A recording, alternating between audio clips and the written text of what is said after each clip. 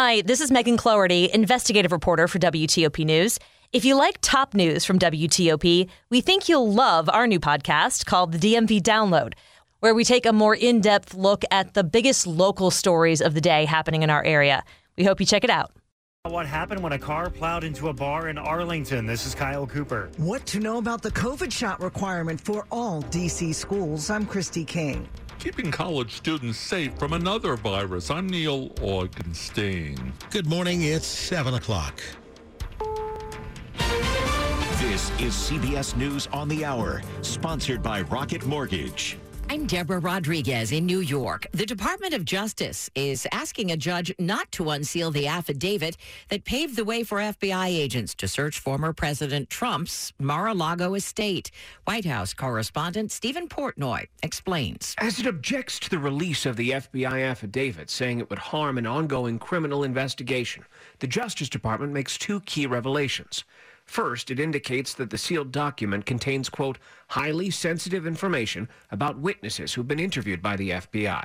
And second, it confirms that the investigation, quote, implicates highly classified materials. A grand jury is looking into efforts by Mr. Trump's former lawyer, Rudy Giuliani, to overturn 2020 election results in Georgia.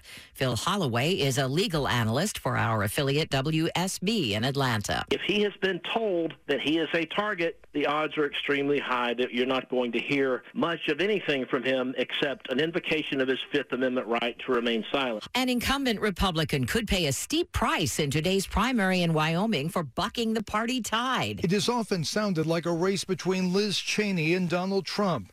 She's gone after him, accusing him of lying about the 2020 election. It is a door Donald Trump opened. And he's gone after her. We need you to vote that crazy rhino out of office. Today, voters will decide. Republicans here are divided. Liz Cheney is a cesspool that is wrong with this country. Liz has held to her moral convictions. The polls show Cheney far behind her challenger, Harriet Hageman. Steve Futterman, CBS News, Jackson, Wyoming. 2020 is setting a record for unauthorized migrant crossings. Correspondent Vicki Barker. By late June, 10 months into the government's fiscal year, the number of unauthorized crossings caught by border officials had surpassed the total for the entire previous year, itself a record. New York City is planning to house migrants bust in from Texas at a luxury hotel in the Theater District. A hospital in Memphis is on lockdown right now. Medical teams at Methodist North are reportedly treating multiple victims of a shooting involving two separate crime scenes. A parked car riddled with bullets is outside the hospital. An assault rifle still lies on the pavement near gas pumps at a local filling station. Tiger Woods has been open about PGA Tour players cashing in and jumping to live golf. What they've done is turned their back on what has allowed them to get to this position. Today, he'll reportedly meet with top-ranked players at the BMW Championship in Delaware to dissuade any who may be thinking of following their lead. This is CBS News. This hour's newscast is presented by Rocket Mortgage. Need to know what it takes for a home loan to fit your budget and your family? Rocket can. 7:03 Tuesday morning, August 16th. Could see a few showers this morning, but then some sun later, and highs near 82 today.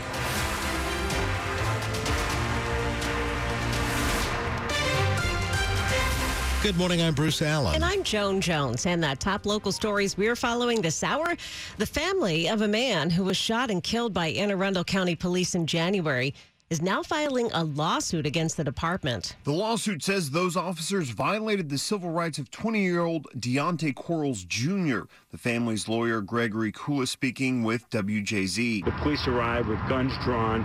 They were ready to go to battle. Officers arrived at Quarles' Crofton home on January 30th after his mother called and said he assaulted her and wouldn't let her leave the house. Once inside, body cam footage shows Quarles punch Officer Jay Ricci, and later Quarles bit down on Ricci's finger hard. Shoot the Ricci shoots Quarles 3 times. The officer suffered traumatic injuries and lost consciousness. Anne Arundel County Police have not commented on the lawsuit. Luke Luger, WTOP News. There is new information about the car that crashed into a bar in Arlington, injuring 15 people. Police say it was a rideshare driver that plowed into Ireland's forecourts, but they say it was not intentional and alcohol was not involved. The exact cause is still under investigation, and several people are still in the hospital following the crash Friday night. Meanwhile, the GoFundMe effort has raised more than $70,000 for servers and workers at the pub, and another local bar is sponsoring a fundraiser next month. The bar is expected to reopen, but the damage is extensive, so there's no timeline yet. In Arlington, Kyle Cooper, WTOP News.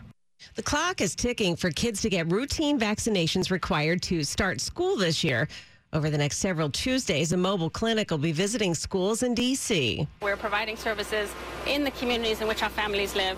Dr. Janine Rethy is with MedStar's Kids Mobile Medical Clinic, Ronald McDonald Care Mobile. She says partnering with DC Health, the van is positioned today at Kelly Miller Middle School in Northeast. It's stocked with routine childhood vaccines as well as COVID vaccine for adults who need it and children. DC is now requiring COVID vaccine in schools for children 12 and above, and also for all student athletes. Christy King, WTOP News. As college students head back to campus, health experts want to make sure they're aware of another virus in addition to COVID. Monkeypox is spreading throughout the United States. It is an issue that can occur on college campuses. Dr. Anisha Abraham with Children's National Hospital. The highest likelihood of spread is if there's direct skin-to-skin contact, but you can still sometimes get monkeypox from things like towels or linen. The symptoms can be an evolving rash with pimples or blisters, maybe fever and chills. She recommends getting that checked out. It's important to have that balance between avoiding panic, but also just being educated and aware. Neil Augenstein, WTOP News. A group of council members want DC Health to open the floodgates on monkeypox information. 8 council members are asking for broader communications with the public, saying that even those who are not at high risk are worried for themselves and for their kids who are headed back to school. In a letter to Interim Director Dr. Sharon Lewis, they also want information about how the monkeypox vaccine is being distributed to better assess how equitably vaccinations are being distributed. Coming up after traffic and weather, a couple of important recalls to tell you about involving products your kids may use. It's 7:07. Today's Innovation in Government report highlights the government's IT modernization opportunities. M.K. Palmore, the director of the Office of the Chief Information Security Officer at Google Cloud, says moving to public cloud makes cybersecurity the ultimate team sport.